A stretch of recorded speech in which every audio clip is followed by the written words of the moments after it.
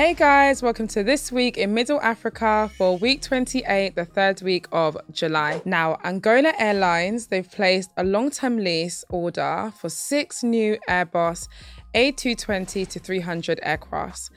This is going to actually replace their Boeing 737-700 fleet, and they're trying to do this to help optimize their flight schedule.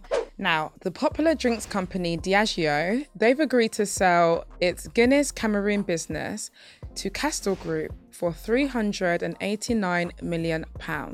And this is in a deal to accelerate Guinness's growth. They did admit that they had kind of reached their limit and their capacity at this brewery. Now, the African mining company Montage Afrique, they have signed a memorandum of understanding with the Central African Republic to begin mining in the country.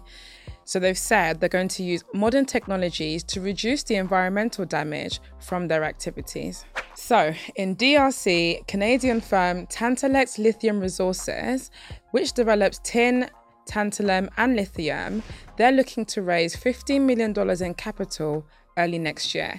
This is to help develop their lithium assets. Now, we know this already. Electric car manufacturers are looking for lithium worldwide. So African countries like the DRC, they stand to benefit from the demand.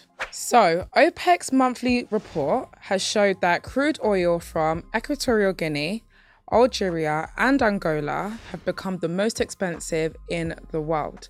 So Zafiro, which is crude from Equatorial Guinea, has been said to be the second most expensive oil in the world.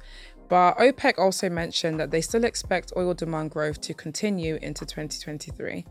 Now, Gabon, I always feel like this is a country that's slept on. So Gabon, they've said that startups with ICT and also innovation solutions in Gabon and Rwanda, they were going to benefit from this memorandum of understanding that was signed between the two countries. So the two countries, they've agreed to exchange best practices and knowledge between each other. Gabon also mentioned that they need solutions from Rwanda in things like e-transport, e-governance, and many other things as well. Thanks for listening to this week's Roundup, guys. Don't forget to subscribe down below and comment with any other news happening in your country.